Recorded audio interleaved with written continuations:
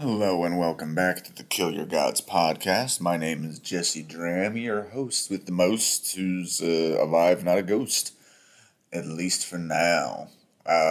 Welcome as we dip into the sandy depths of Dune. Frank Herbert's Dune, not his brother Greg. Greg Herbert's Dune is quite bad and full of very unpopular political beliefs. Guys, I'm sorry the podcast is a little bit late. I lost my job. Yeah, been a rough week here for the old Dram family. We had a meeting scheduled, a Zoom meeting scheduled. Oh, Zoom, how you have betrayed me. We had a Zoom meeting scheduled August 20th with the CEO. Nobody knew what it was about.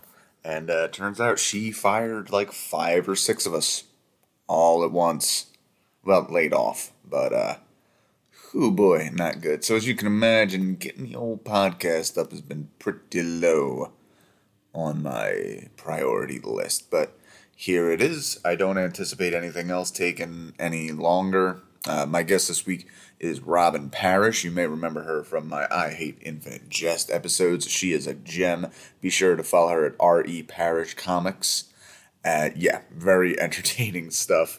Brahmadeus, the retelling of Amadeus through Frat Boys, is pretty fantastic. She is hilarious, and I really hope you guys check out her work. If you know any place that's hiring a digital content manager, when it rains, it pours, and when it pours, it hails, and when it hails, it's time to die, I guess. So, let's head out to it. You know what I could use? I could use a nice, sandy getaway. And, I've always been more of a fan of the beach than the ocean, which is a lie. But, yeah, let's go have fun. You know what would improve the beach? Less water, more carnivorous worms. That's what I think. So, pages 0 to 98. The first chunk. Book 1, Episode A of Dune. Go check it out, guys. Bye. Almost forgot, I got shows coming up. September 24th will be our monthly at Flying Fish Brewery in Summerdale, New Jersey. 28th will be at the Pensport Beer Boutique. September 28th. Pensport Beer Boutique in South Philadelphia along Moya Mensing. And on October the 21st, I will be at Good Hang. That's at Moonshine, which I believe is also on Moya Mensing in South Philly. That's a popular block happening there. So come see me do comedy and keep my will to live up for another month. Kill Your Gods podcast. We have wrapped up Harry Potter and the Sorcerer's Stone, and now we dive back into the world of a slightly harder, more in-depth Byzantine fiction. And I wanted to go back to one of our earliest and one of our best guests from all the way back on the I Hate Infinite Jest podcast. Robin Parrish joins us again today. How are you, Robin? I'm great. Very excited to talk about Dune. As you know, I was barely restraining myself from talking about Dune during the Infinite Jest episodes. So that's right. You were always going to be one of the first guests for this because yes. you were. I think you were in like the first 10 episodes of I Hate Infinite Jest, and even then, you're just like, have you read Dune? Dune's really good. So yeah, I was like just fresh off of reading Dune for the first time, so I was like very. It was in the sort of forefront of my mind at that time. It hasn't quite great because much like Infinite Jest, I have only read as much as like up to what we're going to discuss today. And it's interesting, but man, Frank Herbert really just throws you into sink or swim in the sand. Yeah, absolutely. What I like to say about Dune is like the reason I love it so much, and I had such like mixed feelings when I first finished it. Because in a lot of ways, and I hope I don't get killed by Dune fans for this, the writing is kind of bad. Like the dialogue is not what I would call good exactly. Like the world building, the religion, the ecology, the science stuff, so cool, like unparalleled. Like I just fascinating and deeply thought about, and like it makes the book so compelling. I like to say that Dune is like sort of like a Mobius strip where like one side is like good and the other side is bad, and it's both at the same time. The same thing with it, like the politics, like, you know, Dune is both woke and unwoke. It is like a Mobius strip of that, like, which you'll see more as you read the book. The gender politics are fascinating. Okay, yeah, I can tell there's a weird thing happening with women here. I mean, essentially already making them kind of like, you know, if if they have any self-determination, they're kind of witchy Benny Garrison, which, by the way, I am going to be mispronouncing everything. And it's okay. You guys can just kind of deal with that. Yes. Yeah, no, the Benny Gesserit, which, sorry to correct you, the Benny Gesserit, that's fine. Just don't expect me to say it that way. Yeah, no, all the feet, like the thing is, I love Jessica as a character. She is like super compelling, I think. And in that way, for me, she succeeds as a female character. There is, of course, all the like weird Oedipal stuff that you'll see with her and Paul. And some, like in the sequels, especially, some of the stuff she like thinks is I think questionable in terms. Anyway, you'll see. But okay. I think she's a super fascinating, interesting, like 3D character. Yeah, I like her. I'm liking her so far. Speaking of so far, I went a little bit too far. Let us know anything you have to promote, anywhere we can find you. Gotcha. Yeah. R.E. Parrish Comics, REPARRISHCOMICS. That's my handle on pretty much every website. And yeah, I do comics. I've done a Frank Herbert comic before about this exact thing that I'm talking about. So I can send that to you after the show. Yeah, go check it out. R.E. Parrish Comics, because they're all great. I want to see more Brahmadeus. Oh yeah, it's coming. I'm finishing it this month. So yeah, awesome. Finally. All right. So let's dip right into the summary. Same rules as always. Anytime you have anything to say about anything, just tell me to shut my stupid face and we'll do that. Awesome. All right. Starting off with quotes. A duke's son must know about poisons. Here's a new one for you. The gom jabber kills only animals. Ooh. All right. Dune begins on the planet Caladan, which is ruled by Duke Leto of the House Atreides. This house is one of the families that rule over the planets and planetary systems of the universe. Duke Leto's son, Paul, is in bed when his mother, Jessica, and Reverend Mother Mahayam check in on him. The old Reverend Mother mutters that Paul may be the Kwisatz Haderach. Again, don't care how that's actually pronounced. Not too far off, so you're good. Perfect. The one who will bring about important changes in the universe. The Reverend says the next day, Paul will meet her gom jabber, an instrument that poisons and kills instantly unless he passes her test. To test whether Paul is human, the Reverend Mother has him put his hand into a small box, which brings great pain to Paul, but he knows that if he moves, the Reverend Mother will stab him with the gom jabber. She keeps it like at his neck the entire time, right? And by the way, this summary is doing a better. It doesn't say any of that. It just says there's the gom jabber and the Kwisatz Haderach, and like with no explanation, you kind of intuit like space Jesus, always space Jesus. Exactly. Yeah. Having just read Harry Potter and just like it, literally the same plot. Just like, by the way, you're magic Jesus. Although I guess Paul is in a slightly more elevated place than living under a cupboard in evil fat people's houses. I had not realized in Harry Potter how evil all fat people were. Yeah, that is true. Actually, I've not read that since I was a kid, but you're not totally wrong. Maybe Hagrid might be an exception, but Hagrid is husky. He's husky. That's true. He's big on all sides. Yes. He passes Mahayam's test, which means he is a human being and not an animal. He then discovers that Jessica took the same test long ago and that the Reverend Mother was her teacher at the Bene Gesserit school. So yeah, Paul's actually getting like a little indignant because he's like, this lady's being kind of a bitch to my mom. But the mom is very deferential and pretty much like she was my teacher. Mm-hmm. And Yeah. Space eugenics space nuns. You love to see it. Yeah. It's basically what they are. Wait, where do the eugenics come in? Oh, you'll see. Don't worry. I'll see. Okay. You will. Okay. Basically, the sort of difference between the animal and the human being kind of plays into that, where they're making sure he's a sort of elevated life form, I guess. Okay. Well, they leave one of the things being left out of the summary is the fact that it's not the oh, you failed the test. Oh well, back of the line, Anakin, you have to stay on Tatooine. No, it's if you fail the test, you're dying. That's how we know. Yep. That it is a test you definitely want to study for. Yeah, pretty ruthless. Yeah. The two women reveal to Paul that something terrible will soon happen to this house of Atreides and his father will die. The two women tell Paul that the Duke's death will happen soon after the Atreides move to ARRAKIS, the desert planet, now ruled by the Atreides' mortal enemies, the Harkonnens. So, you talk about, are Harkonnens an entirely different alien species, or are they like a house? All right, I'm gonna drop some Dune lore onto you. Do it. There are, and I'm like 99% sure of this.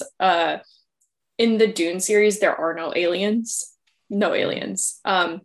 All advanced life forms that you sort of encounter, these sort of different like species, kind of doing scare quotes here, are different human evolutions, like different ways that humans have evolved and sort of specialized. So the guild navigators that you'll see pretty soon. And have you seen the movie, like the David Lynch movie? I have not. I've seen clips. I know it's legend. We're going to do a whole episode on just that. Oh hell yeah! Yeah. The entire idea with the scheduling of this is we're doing this just as the new Dune movie is coming out. I was going to say that the timing is great. You're going to get, lots of people interested, I think. But yeah. We're going to do all of Dune. Then we're going to do an episode on the David Lynch movie. And then we're going to do an episode on the new movie.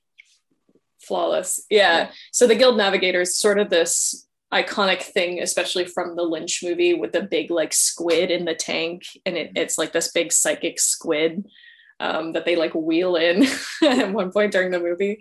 But that is actually like a human sort of evolution branch as well. So the Harkonnens are just, I think, pretty much regular people. They're just a different like clan, like a different royal family or like noble family, I guess. Since this is all sort of like, I don't know, this is sort of returned to a feudal kind of system. So there's different like families that are all fighting each other. Okay. You know, I'm actually realizing that part of the reason the names of the families are throwing me off and making me think aliens, aside from the space thing, is weirdly enough, I'm just remembering now as a kid, I was a big fan of the Animorphs books. And I believe they had like the different races and it was like the Yerks and like the Horks or something. It was something weird. It was like Horger Bethar. Now that I think about it, it was probably deviated directly from this. Yeah. But, definitely. I mean, you already probably see the amount that George Lucas ripped this off for Star Wars. Yes. Already I can see that. I mean, even down to just a sand planet, which I don't think. So here's the thing. I'm actually working with two different summaries here. And as a result, I actually screwed up and missed the publication history I wanted to get into first. But oh, sure. Yeah. Whatever. I have never done books by the book. So that's fine. Book was written by Frank Herbert, American. After a 1957 novel of his was published, he traveled to Florence, Oregon, and studied literal sand dunes, where the U.S. Department of Agriculture was trying and failing to stabilize moving dunes with grass planting. Herbert wanted to tell the story of a messiah and believed that humanity was naturally inclined towards feudalism, as you just mentioned, the whole feudal structure, with where some led and those left to follow orders preferred to give up control and be ruled. That does sound a little brutal, but I mean, oh God, I was literally just in a Facebook argument about this where somebody was talking about how the pandemic has kind of ruined their opinion of humanity as a whole. And I do think we're kind of seeing that. We're seeing like the literal definition of like, this is why we, humanity, cannot have nice things. And, right. It is sort of pessimistic about human nature, I guess, the series a little bit. And I think a mistake that a lot of people make, and I don't think I'm ruining the book by telling you this, a lot of people read this book and make the mistake of thinking of Paul as a good guy. Like as part of this sort of colonizer, like noble family who comes in, and he's a spoiled little rich boy. Basically, and the whole religious element, as you will see as it is revealed to you, it's a much more cynical thing, sort of, than just, oh, someone is the Messiah. It is intentionally sort of, the Bene Gesserit are a very interesting group of people, and you will see sort of Herbert's attitude toward religion as well as his attitude toward, I don't know, charismatic leaders, and sort of that he's pretty anti that whole connection there, I guess, as you will see. But yeah, so it's just very funny when you talk to like some people, and it's usually people who've only read the first book, who are like, Paul is, a hero, and I'm not sure that that's true. He gets more explicit about it in the sequels that is actually not the case. Okay, but well, I mean, I do feel it's almost like it is kind of immature to think like every kind of prophecy is going to end in like, not every chosen one is here to like exalt everyone and pull a Jesus and like, guess what, everybody, got you into heaven, thumbs up, you're welcome. Right. It could just be like, no, the chosen one who is destined to rule over all of us. Yeah. I think of my favorite horror movie of the last 10 years, Hereditary, where yeah. I love that movie so much. I've been wanting to watch it lately. I'm holding out for like a wet October night, especially perfect. in the new neighborhood. But, yeah, that movie, it's a cabal of witches. Could be called a Bene Gesserit. I don't know. Trying to bring their favorite demon into a proper vessel, and yeah, it would be weird to call that guy the hero of the movie. He's just right, watching his family getting murdered until he becomes an appropriate demon, which is the demon coming of age story. Yeah, I guess that's true. One thing I found interesting, and I never considered, but Frank Herbert wanted to write a Messiah type book. And he found that Messiah religions tended to arise from desert culture. Never thought of that. Really hard to argue when you think about it. I guess, yeah. That is interesting. I wonder if it has anything to do with it, or if it is just because, like, it is just sort of the Abrahamic religions all came from the one area, and a couple of them happen to have these sort of Messiah elements to them. Well, I mean, hey, even to think of, Egyptian, which, same area, but precedes it by several thousand years. Horus is not too, I don't go the full, there's an atheist tact right now that Horus has the same exact story as Jesus, and that's not true. I don't think so. Yeah, but it's Bill Maher made the point, and fucking everybody's brought it up since then. But there is enough that it is still kind of messianic. Yeah. Another fun I'll have fact. to look into that. That's interesting. Yeah, it's weird to think how it makes sense that like different terrains would call for different things. Like I know for a fact that they said that Christian missionaries early on, when they first reached like Inuit people and Arctic people, had a real hard time selling them hell as a bad thing, because you'll burn in the fires of hell. Like, oh, that sounds warm, pretty nice. Yeah. Where there'd be more food than blubber. I know Inuits did not have Canadian accents, but anything else would be flirting with racism. Well, sure. Yeah, no, I think there's also this is totally unrelated, but one of my favorite Christian missionary stories is the sort of Christian missionaries who first went to Japan, and they were like, learning Japanese and trying to, speak with people in Japanese, and they used the Japanese word for God, which is like associated with like Shintoism. Mm. And so people were like, yeah, they're talking about the same thing, I think, right? They're, using that word. I guess that's what they're talking about. And then they realized it was a totally different thing, and sort of cooled on them. Oh, wow. Have you seen the movie Silence by Martin Scorsese? Yes. And the book is really good too. Yeah. Yeah. That movie I think that's a little bit later once they've sort of really started cracking down on the Christians, which honestly, I don't totally blame them. Oh yeah, no, I don't blame them either. I love the take in that movie. If you haven't seen Silence, it's about Portuguese missionaries in Japan when they're really cracking down on Christianity, and one particular Jesuit priest's realization that like, oh, these Japanese Christians are dying and they do not even actually understand what any of the gospel is. Like we have not, and due to cultural confusions like that, Mm-hmm. Yeah, no, the author of that is himself Catholic, Shusaku Endo. He's like a Catholic Japanese guy, and the book is possibly even bleaker than the movie. I need to read this. Highly recommend it. That's a bleak fucking movie. Yeah. The novel was also greatly influenced by Herbert's recent experiences with psilocybin mushrooms. Oh, that totally makes sense. Yeah. I haven't done mushrooms yet. I have to at some point. I'm a very panic attacky anxiety person, and my mother, who is also the same way, but has definitely dabbled back in her day, has straight up said like, don't do hallucinogens. You do not have the brain for it. Yeah, it's you're playing with fire with certain types of brains and that sort of drug. But everybody I respect has tripped balls, and I just want to do that too.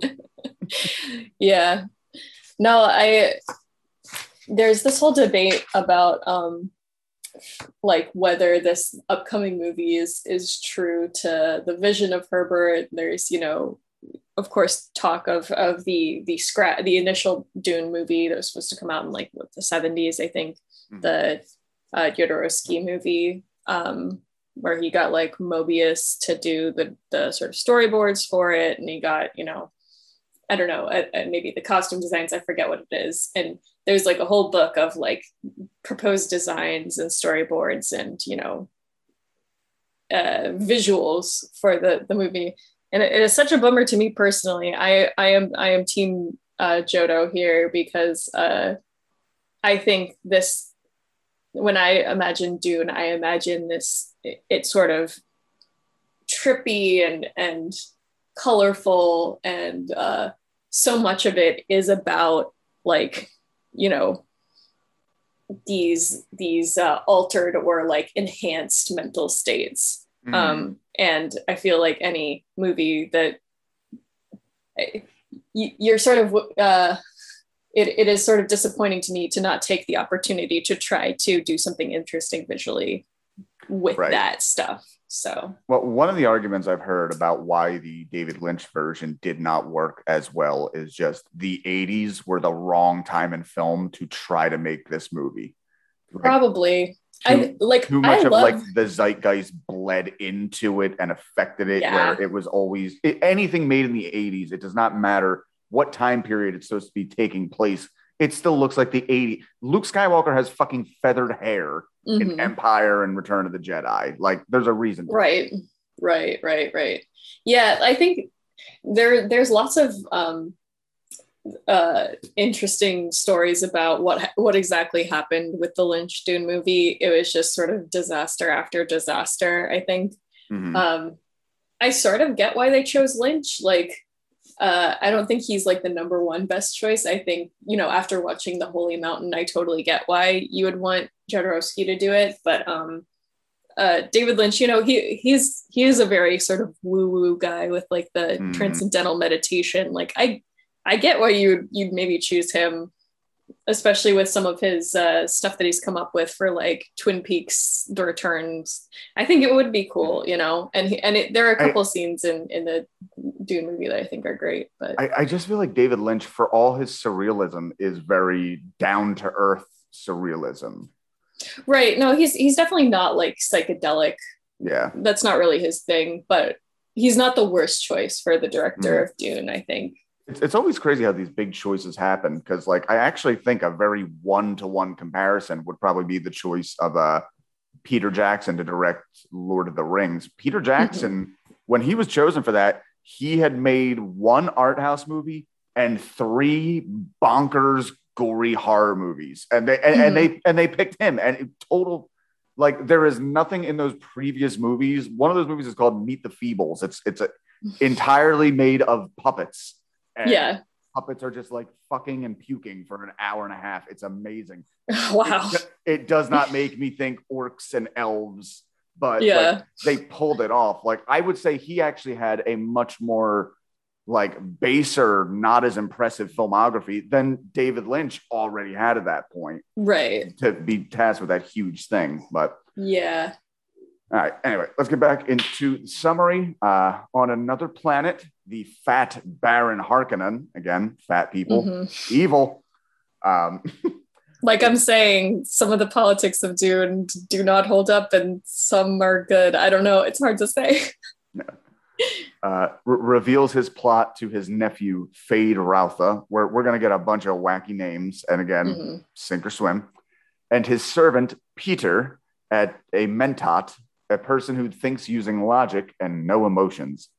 The Baron has maneuvered the Emperor, the leader of the universe, into giving the planet ARRAKIS to the Atreides, again, that is Paul and Jessica and Duke Leto's family, in exchange for the planet Caladan. Although ARRAKIS is a desert planet and Caladan a lush one, this trade does not seem good for the Baron. ARRAKIS is rich in melange, a drug and spice that is an addiction for millions of people throughout the galaxy.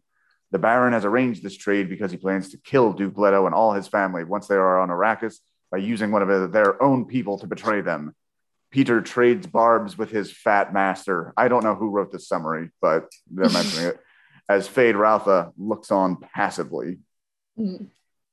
So, okay. So we're getting, we find out about the drug. I haven't gotten yet to it in the book. I'm very interested for a very like in-depth description of how this drug actually works, what the kind of effects are. It's awesome. I think it's one of the cool parts of the book is the whole thing with spice, and the reason why they super duper need it for transportation. Oh, they need it for transportation. Yes, and it's only found on a desert planet that they're going to invade. This was written in the 60s, so this was before that would have been probably a little too ham-fisted, maybe for Americans, but... Right. Well, there'd been a long history of like opium moving before, you know, we started a goddamn war to handle it, but... Right. Not topical at all at the moment. I know, yeah. Like, I think a lot of this was very ahead of its time, talking about the sort of Western powers going into these desert areas for resources that they desperately need to keep their, you know, infrastructure going, kind of a thing. So I've had a joke I've been doing on stage lately where I pretty much say I'm a big fan of history and a big fan of Star Wars enough that I kind of confuse the two. As a matter of fact, I confuse Star Wars and 9/11 all the time. And talk about like, well, Luke Skywalker's not a terrorist, right? I mean, he was born in a desert and then Imperial forces killed his family and his home. He ran and found an old bearded man in a cave who indoctrinated him into his warrior religion. Oh shit, Luke Skywalker's a terrorist. No, and you will see as you go through Dune that a lot of that is from Dune. So nice. Okay. Any reason to slag on George Lucas, I am down for. So if I'm going to find more stuff that he snagged up. I was just like sort of. And again, I hope I don't get killed by Star Wars fans for this, because, you know, I like Star Wars fine. But it's just very funny how much he took from Dune and then the parts that he seemingly sort of hastily changed and I'm sure I'll get corrected on this by Star Wars fans who know all the lore or whatever, but Dune is millions of years, or tens of thousands of years in the future. Humanity tens of thousands of years in the future, no aliens, just humans as they are then, versus George Lucas making it a long time ago, but somehow there's humans there, I guess. Yeah, that never quite sat with me, right? I remember like as a child asking my dad, like, well, wait, if it's long ago, why are they humans? Why aren't they on Earth? And I'm pretty sure he said something to the like of don't ask questions. It's stupid. Right. Who cares? It's all made up. Right, exactly. Which is, valid. It's like a fun movie or whatever, but it sort of it is in stark contrast to Dune, where he did really think about all of the aspects of this and how it worked, and this is probably the sort of ecologist side of him coming in and actually wanting to explain all of it. So, well, I mean, the fact I skipped over, but like one of the people Herbert dedicates the book to is like basically like water harvesting ecologists, like one of the dorkiest dedications I have ever seen. I want to read it because it is very dorky, but I like it a lot. The dedication is to the people whose labors go beyond ideas into the realm of real materials, to the dry land ecologists wherever they may be, in whatever time they work. This effort at prediction is dedicated in humility and admiration. Like, I like that. Like he talking about how, they're doing probably the most important work. And, I mean, probably most people don't think about it, but I don't think he's totally wrong. Like, no, it's definitely important. Not to mention, I mean, at the time he wrote this is when I'm kind of fascinated with like what the ecological panic point is in like chronologically in history. And I think this is right around the time people are like, this pollution isn't great. Right. So there probably is a concern of like, lack of water as future comes along, where this is obviously a role that seems it's going to be very big in the future to come. Yeah, this is like around the same time as one of my very favorite science fiction writers, Philip K. Dick, released the Three Stigmata of Palmer Eldritch, which is this sort of Gnostic sci-fi thing and in this future that he's sort of imagined, Earth has heated up to the point that you need to like speed up human evolution in order to get people to live on it, or you send people to like forcibly send people to go colonize Mars, because that's all you can do. So interesting. Oh, just because I don't know if it's going to come up again, Star Wars. My cousin Frank, another I Hate Infinite Jest guest, has a 2-year-old son who they are both big Star Wars fans. I get a random call from Frank 2 weeks ago, and when I answer, he just goes, "Oh, hi, Han Solo. I was just telling Enzo how you and Chewbacca use the potty, and if he wants to go into Millennium Falcon with you." Long story short, I've gotten like 4 of these calls now, and I have to be Han Solo at the drop of a hat and talk about how important I couldn't have made the Kessel Run without using the potty like a big boy. That's very funny. I've already decided when I see this kid in person, I'm just going to pretend I've never seen Star Wars. Just like completely. So I'm going to be his Santa Claus, only it's Han Solo on a toilet. Yeah, that's excellent. All right. Back on the planet Caladan, the Reverend Mother Mahayam confronts Jessica and asks her why she did not have a girl in accordance with the Bene Gesserit's orders. So I'm guessing they can just kind of like pick the gender of their babies. That seems to be the implication there. Yes. So the Bene Gesserit have these sort of incredible mental powers, basically extreme mind over matter, where they can control each cell and molecule in their bodies consciously. Okay. So and they use that to achieve no boys allowed. Yeah, they can choose like, which, sperm fertilizes which egg, I guess. I only skimmed this, so I think that was the deal, and you'll see more of this sort of mind power later in the book. Okay. But yeah, so they sort of control exactly what goes on in their own bodies. Wow, I'm trying to think what I would control. I guess I would make my back not hurt, and I would also make my stupid ass fucking sleep 8 hours like I attempted to do last night.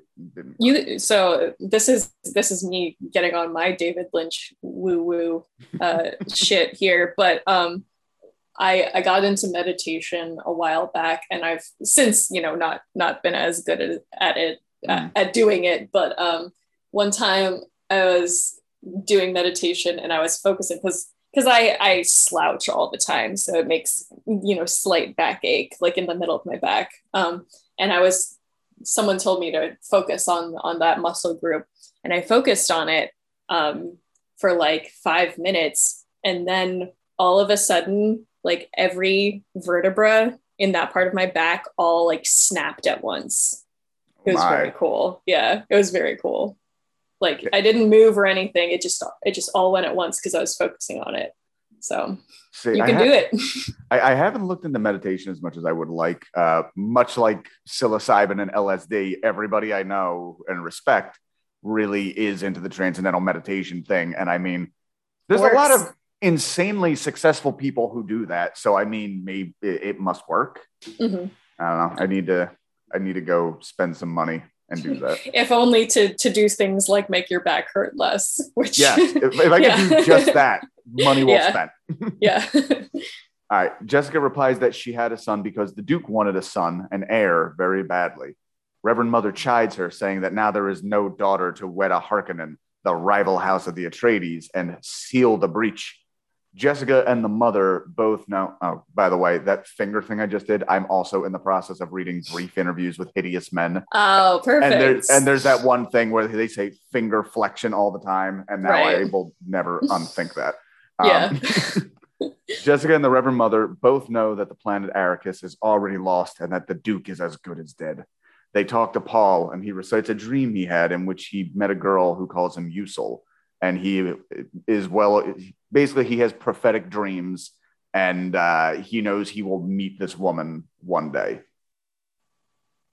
Have you ever had a prophetic dream or something you would have liked to have been prophetic? No prophetic dreams. No, can't say I have. Maybe someday in the future if I meditate harder. What about you? I'm trying to think. I feel like I had something. I don't know. My dreams are very strange. This one wasn't prophetic. I just remember how weird it was. I'm sitting in a room, and it's a room from the Silent Hill video game, so it's already like spooky as shit. And somebody comes in with I'm reading a book, and somebody comes in with a nail and a hammer, and they're trying to set the nail on the bridge of my nose to break my nose. Oh. And I'm like swatting it away like a fly, like leave me alone. And then the person who's doing this is not angry at me. They're like, come on, I'm going to get in trouble if I don't break your nose. They're just a cog. Yes. Oh, they're just doing their job. Yes. Look, I'm just the nose breaker. Don't get me in trouble. I actually did have a weirdly prophetic dream. When I was like 6 or 7, I had a dream that Alfred Hitchcock threw a dart at my face. And I woke up and I was bleeding from my eyebrow. I think I had fallen off the bed and hit my head on a nightstand. Oh, so it was like your brain just like trying to make sense of. Gotcha. Yeah, so let's get Alfred Hitchcock in here because spooky. Also fat, so definitely evil. Yes, according to both J.K. Rowling and Frank Herbert. All right, later, Paul meets Thufir Hawat, the very vaguely Arabic kind of names we're getting here. Yes. The Duke's main strategist in the training room. Hawat warns Paul of the dangers he will face on Arrakis, but he tries to dispel Paul's fears that his father will be killed. He also mentions the Freemen, native inhabitants of Arrakis. Hawat explains that the Freemen are a tough, resilient people, and they will have to be dealt with in some way by the Atreides. After Hawat leaves, Gurney Halak, the Duke's War Master, appears and challenges Paul to a training duel. Paul fights well, but Halak makes the battle difficult for him since he knows that Paul may actually have to fight someone soon. Mm-hmm. Finally, Paul meets with Dr. Yua, a doctor of the Atreides, who gives him some information about the life forms of Arrakis, including the planet's sandworms. So the one scene I know I've seen and I remember very vividly in David Lynch's Dune is this weird sparring session they have, and these like strange digital blocks. Yeah. I find it sort of charming, the like very rudimentary CG that they use in that film for the shields. Yes, it is charming, but it looks like it looks like Minecraft bad, or something. Yeah, it looks like just bad pixel art. Yeah. Or no, polygons. That's what. Polygon art, like you saw in like first generation PlayStation 1 stuff. Right. So pretty much everything's gearing up. We're going to Arrakis. The family is going to Arrakis. The Baron and his people are going to use a traitor who is Dr. Yui to kill the Duke. Mm-hmm. Yep, that is true. Paul is supposed to be 15 years old when the story begins, although he seems a little old for his age. Yes, and that's intentional and not bad writing, possibly. Okay, that's good. It makes sense. That at least makes sense, I think. I was old for my age. I just maybe I missed my calling of Space Jesus growing up in South Jersey. Right. Yeah. Unfortunately, space Jesuses are in this universe born and not made. So you are born a Kwisatz Haderach or you're not. Mm-hmm. Well, I know that was one of the big criticisms of the new Star Wars trilogy, although there were plenty of things to criticize. But one of them being that the protagonist, Rey, seemed to be the first one in the story to come out like, your parents were nobody. This isn't some kind of hereditary, monarchical bullshit. Like you were somebody who arose from the common people. Mm-hmm. Like, and honestly, and then they like retconned that though, right? And then they retcon and like, by the way, you're the emperor's granddaughter, and kind of just yanked that whole thing away. Like, man, like you could go either way with that. I don't think it's, important to do one or the other. You could make a good story out of either one, but you do need to pick a lane. Like, well, see, one of the best. Are you a fan of Lindsay Ellis at all, the YouTuber? Yeah, I've seen her videos. She makes a great point in one of her Lord of the Rings one on how it kind of turns that entire thing where the reason the hobbits are so special are because they're not special. Right. Like the real argument they make is like Gandalf can't take the ring because he's too powerful. He'll become a monster.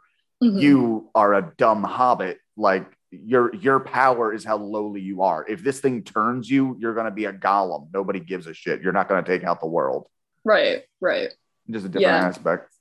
Yeah, Herbert definitely does the, you're born the chosen one thing, but it is not a good thing. So perhaps he's saying something about monarchy. So much more than you can. Yeah, no, I do, but I won't ruin the book. Okay. So. Okay. All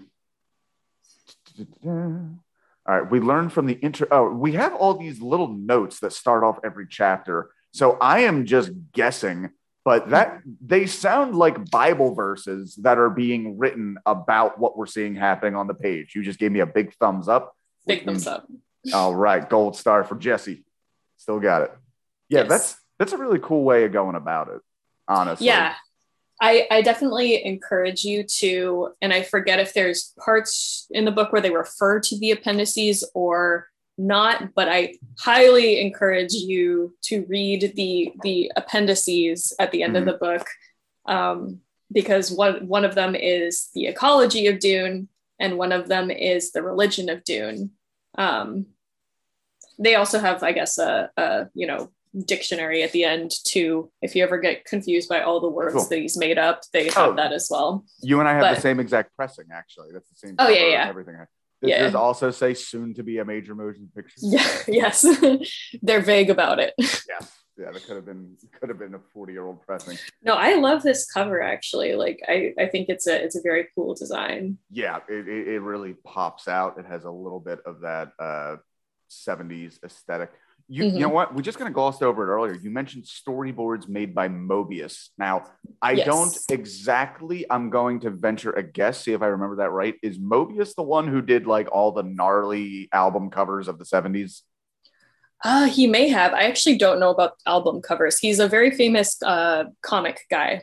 He does comics. And he actually one of the more famous things, or I guess one of the more talked about things these days, is he collaborated with the same director, Jodorowsky, to make a book called The Incal, Incal, and it's like a space opera psychedelic kind of thing as well. So sort of, I guess they took maybe some of the ideas from the Dune thing. I'm not sure that this is true, but this is my personal speculation, and they turned it into a graphic novel together. So he's a sort of famous, like, I think he's like French, I'm pretty sure, comics guy, artist.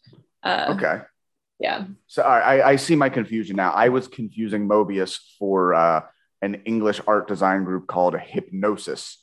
And, okay. Yeah, I was like, it's possible he made album covers. I'm not sure. Yeah. I just confused them. Yeah, that was the group. They made like Black Sabbath and Pink Floyd and some of like the biggest album covers ever. Gotcha. Yeah, no, Mobius is mostly known for comics, but extremely good artist. And you might if you Google some of his stuff, you might recognize the I style. saw a few things in there. Yeah. All right, cool. So we learned from the introductory biographical note, as well from Dr. Yui's own thoughts. That is something in the construction of the novel itself. He jumps perspectives quite a bit. It's not all from the perspective of Paul or even just his family. We see people where they are and in their own thoughts, which third person omniscient, if I remember my meager schooling correctly. We learn from Dr. Yui's own thoughts that he is going to be the traitor to the Atreides family, despite being a longtime family friend. Paul is joined by his father, Duke Leto, in Leto. I'm just going with Jared Leto pronunciation here. God in his own right, as we're finding out. Yes, Oscar Isaac in the new movie. Very good casting, in my opinion. Ooh, I didn't know he was in this. Okay. Yes. I first saw him in Star Wars, but then after the fact, I saw him in Inside Llewyn Davis. Yes. And he's so good. That Mr. Kennedy song is one of my favorite songs. It is so good. Actually, it's so funny. The first time I saw that, I was in college when I saw that movie, and I'd never seen Adam Driver in anything before. And he looks exactly like this one person I did Japanese classes with in college, who I think had like left campus for a while or was taking a break or something. And I saw Inside Llewyn Davis, and I was like, there's no way that guy went to Hollywood and is now in a Coen Brothers movie, but it looks exactly like him. And I was so like preemptively jealous. I was like, if he made it big and is in a Coen Brothers movie and I'm still stuck at William and Mary, I'm going to be so mad. But it was hilarious. Not. Also, with Inside Llewyn Davis and Star Wars and Silence, we've accidentally hit a trifecta of Adam Driver movies. Oh, yeah, that's true. That is ding, true. Ding, ding. He's such a strange looking man. He is.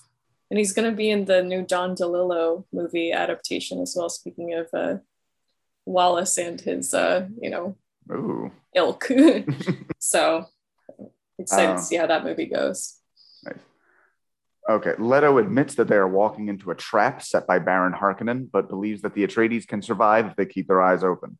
Leto reveals to Paul that the Harkonnen have been stockpiling melange, the spice drug, and plan to destroy the production of it on Arrakis while also obliterating the Atreides.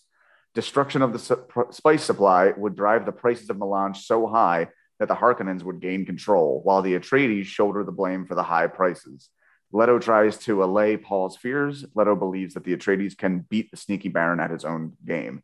So at the time we are recording this, there is a whole Facebook trend of very narrow-minded voters. Pretty much, I see a post every day of like, gas is $3.30. Don't you wish Trump was back yet? Like, so we're kind of seeing that of just like, you see that with like different people sabotaging and like price fixing and always leaving somebody else to take, hold the bag. I mean, that's U.S. economic policy in a nutshell. Right. That's very funny. Yeah. God, there's so much politics. I am curious. I would like to know. I would like to make a list of like the best drugs in fiction. Like melange and the spice has to be there. Yeah. The just because I thought about it, the drug from the Through Stigmata of Palmer Eldritch is pretty cool. Where it's sort of like a drug / entertainment hybrid. So you get sucked into this world by taking this drug, and that kind of thing.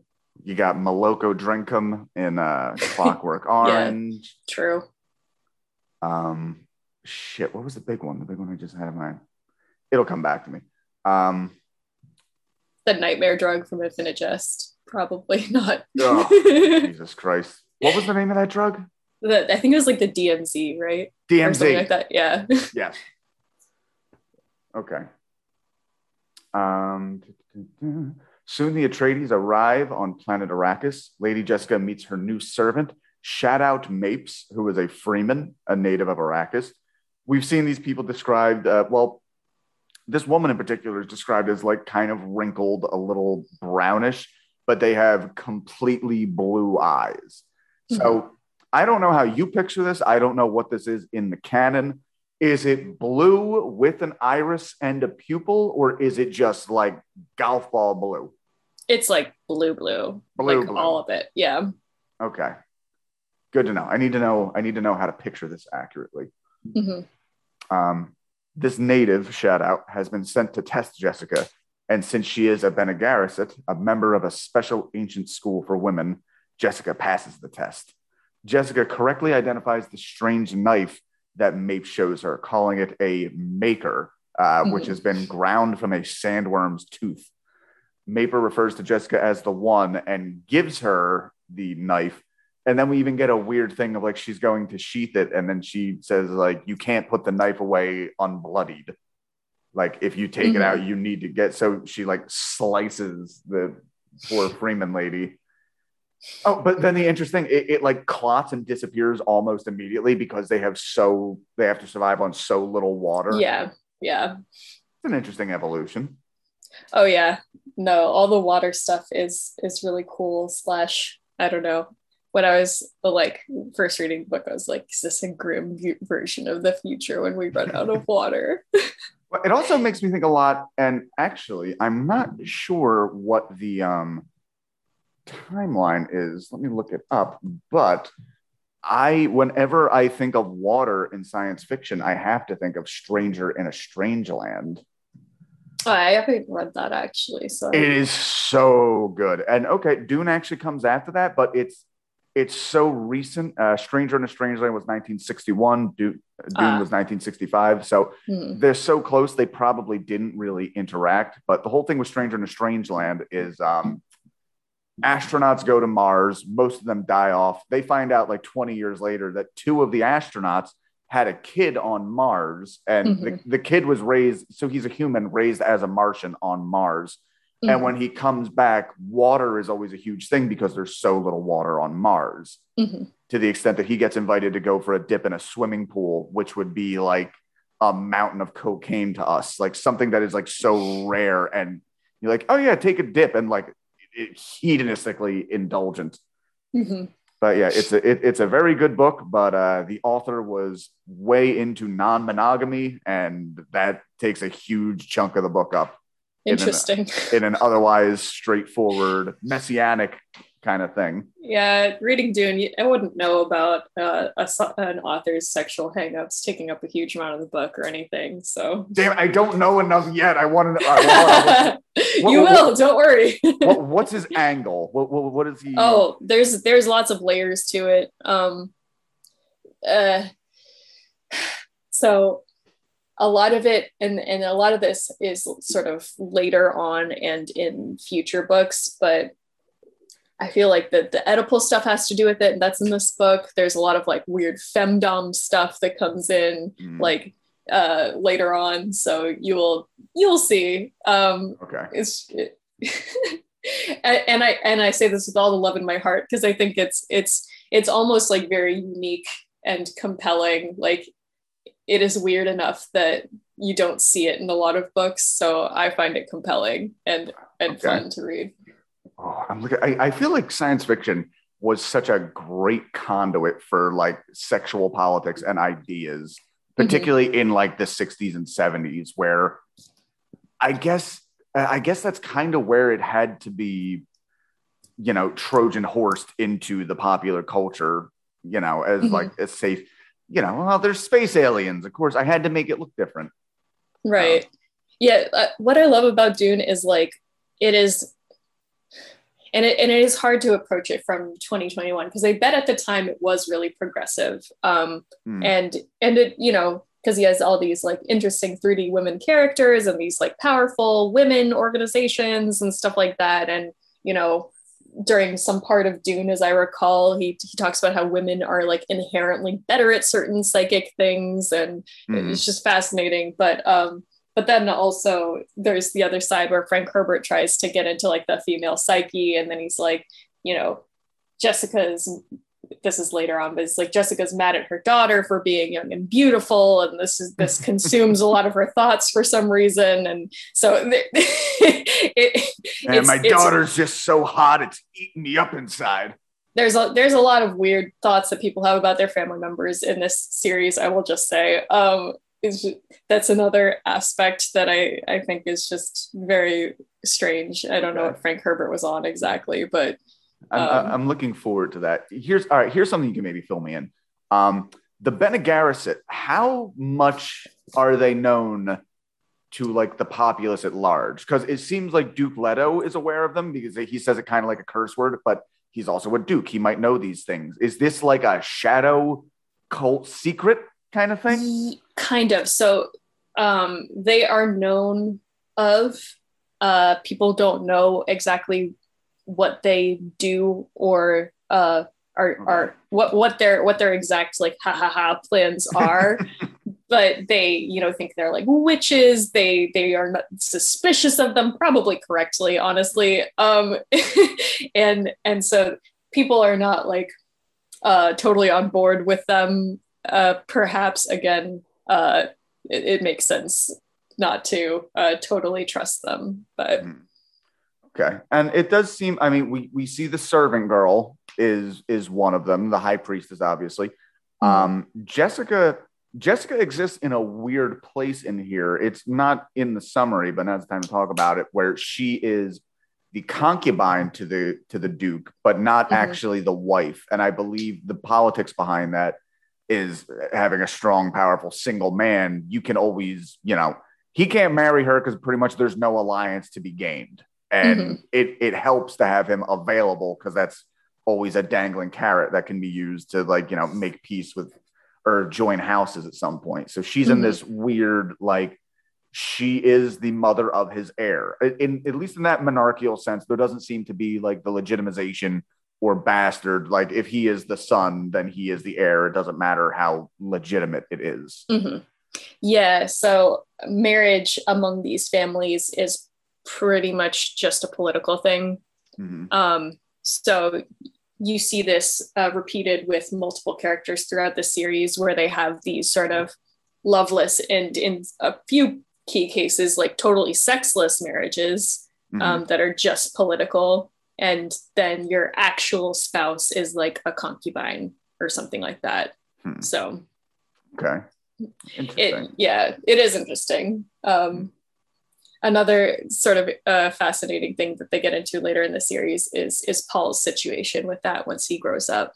And Frank Herbert's like sort of the opposite of the Stranger in the Strangeland thing, the sort of extremely dogged monogamy that Paul pursues to extreme political detriment. Like it's just very funny. So I don't know why those words go very well together. Dogged monogamy. Yeah, the sort of sound repeating. Yeah. So last little thing from that scene, Mapes refers to Jessica as the one. All right, getting close to wrapping up our section here. Jessica then goes to find Paul, but instead finds Dr. Yui. Paul is sleeping in the next room. Paul's sleeping in a lot of this first chunk. That's true. Yeah. I envy him. I am so tired. Jessica and Yui discuss Arrakeen politics, particularly the fact that some natives resent their rulers for the extravagant use of the water on the planet that is practically no water. Those dumb poors, what do they know?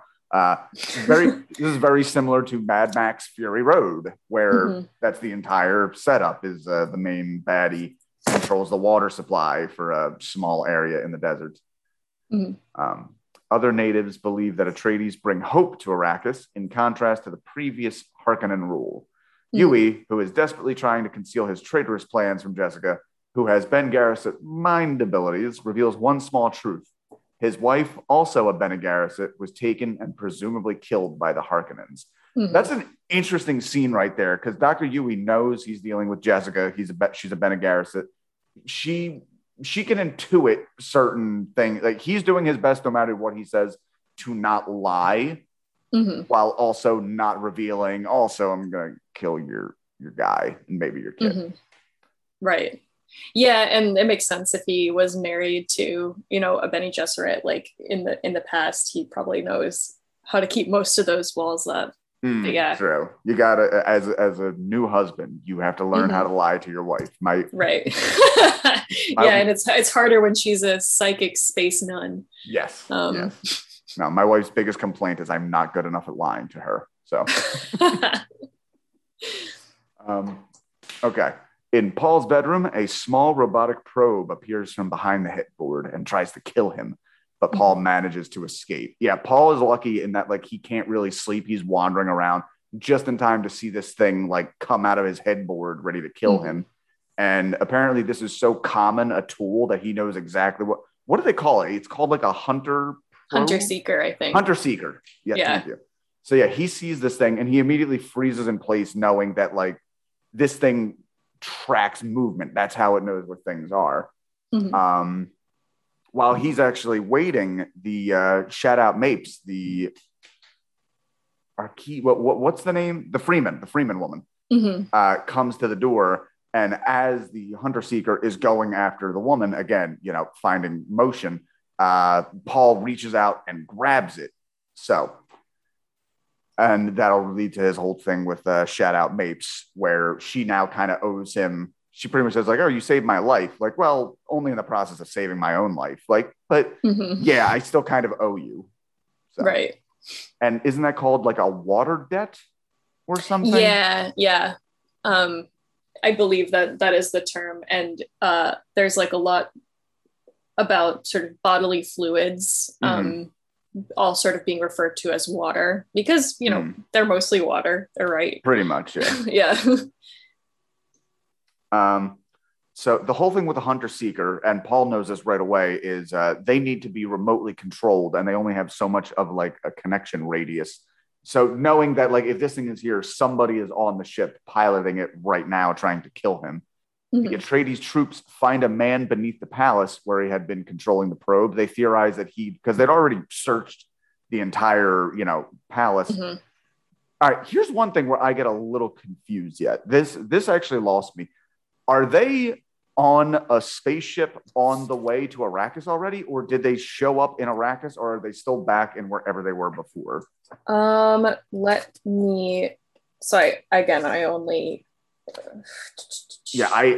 was not entirely, because I know they were preparing enough that, like, we actually got really un-sci-fi elements as, like, a clothes rack and like bookshelves and shit, which I actually thought was cool. It actually went a decent way towards making it feel like an actual, livable sci-fi universe, as opposed to. I thought this was like the like embassy or something like that. Okay. Like, but I don't remember, and I just skimmed this, so I don't remember if this is like the ship that they take there, or if they've actually arrived in the place. But I'm pretty sure it is the actual, like, sort of, not embassy, I don't know, the place where the ruling families live and do their colonialism from.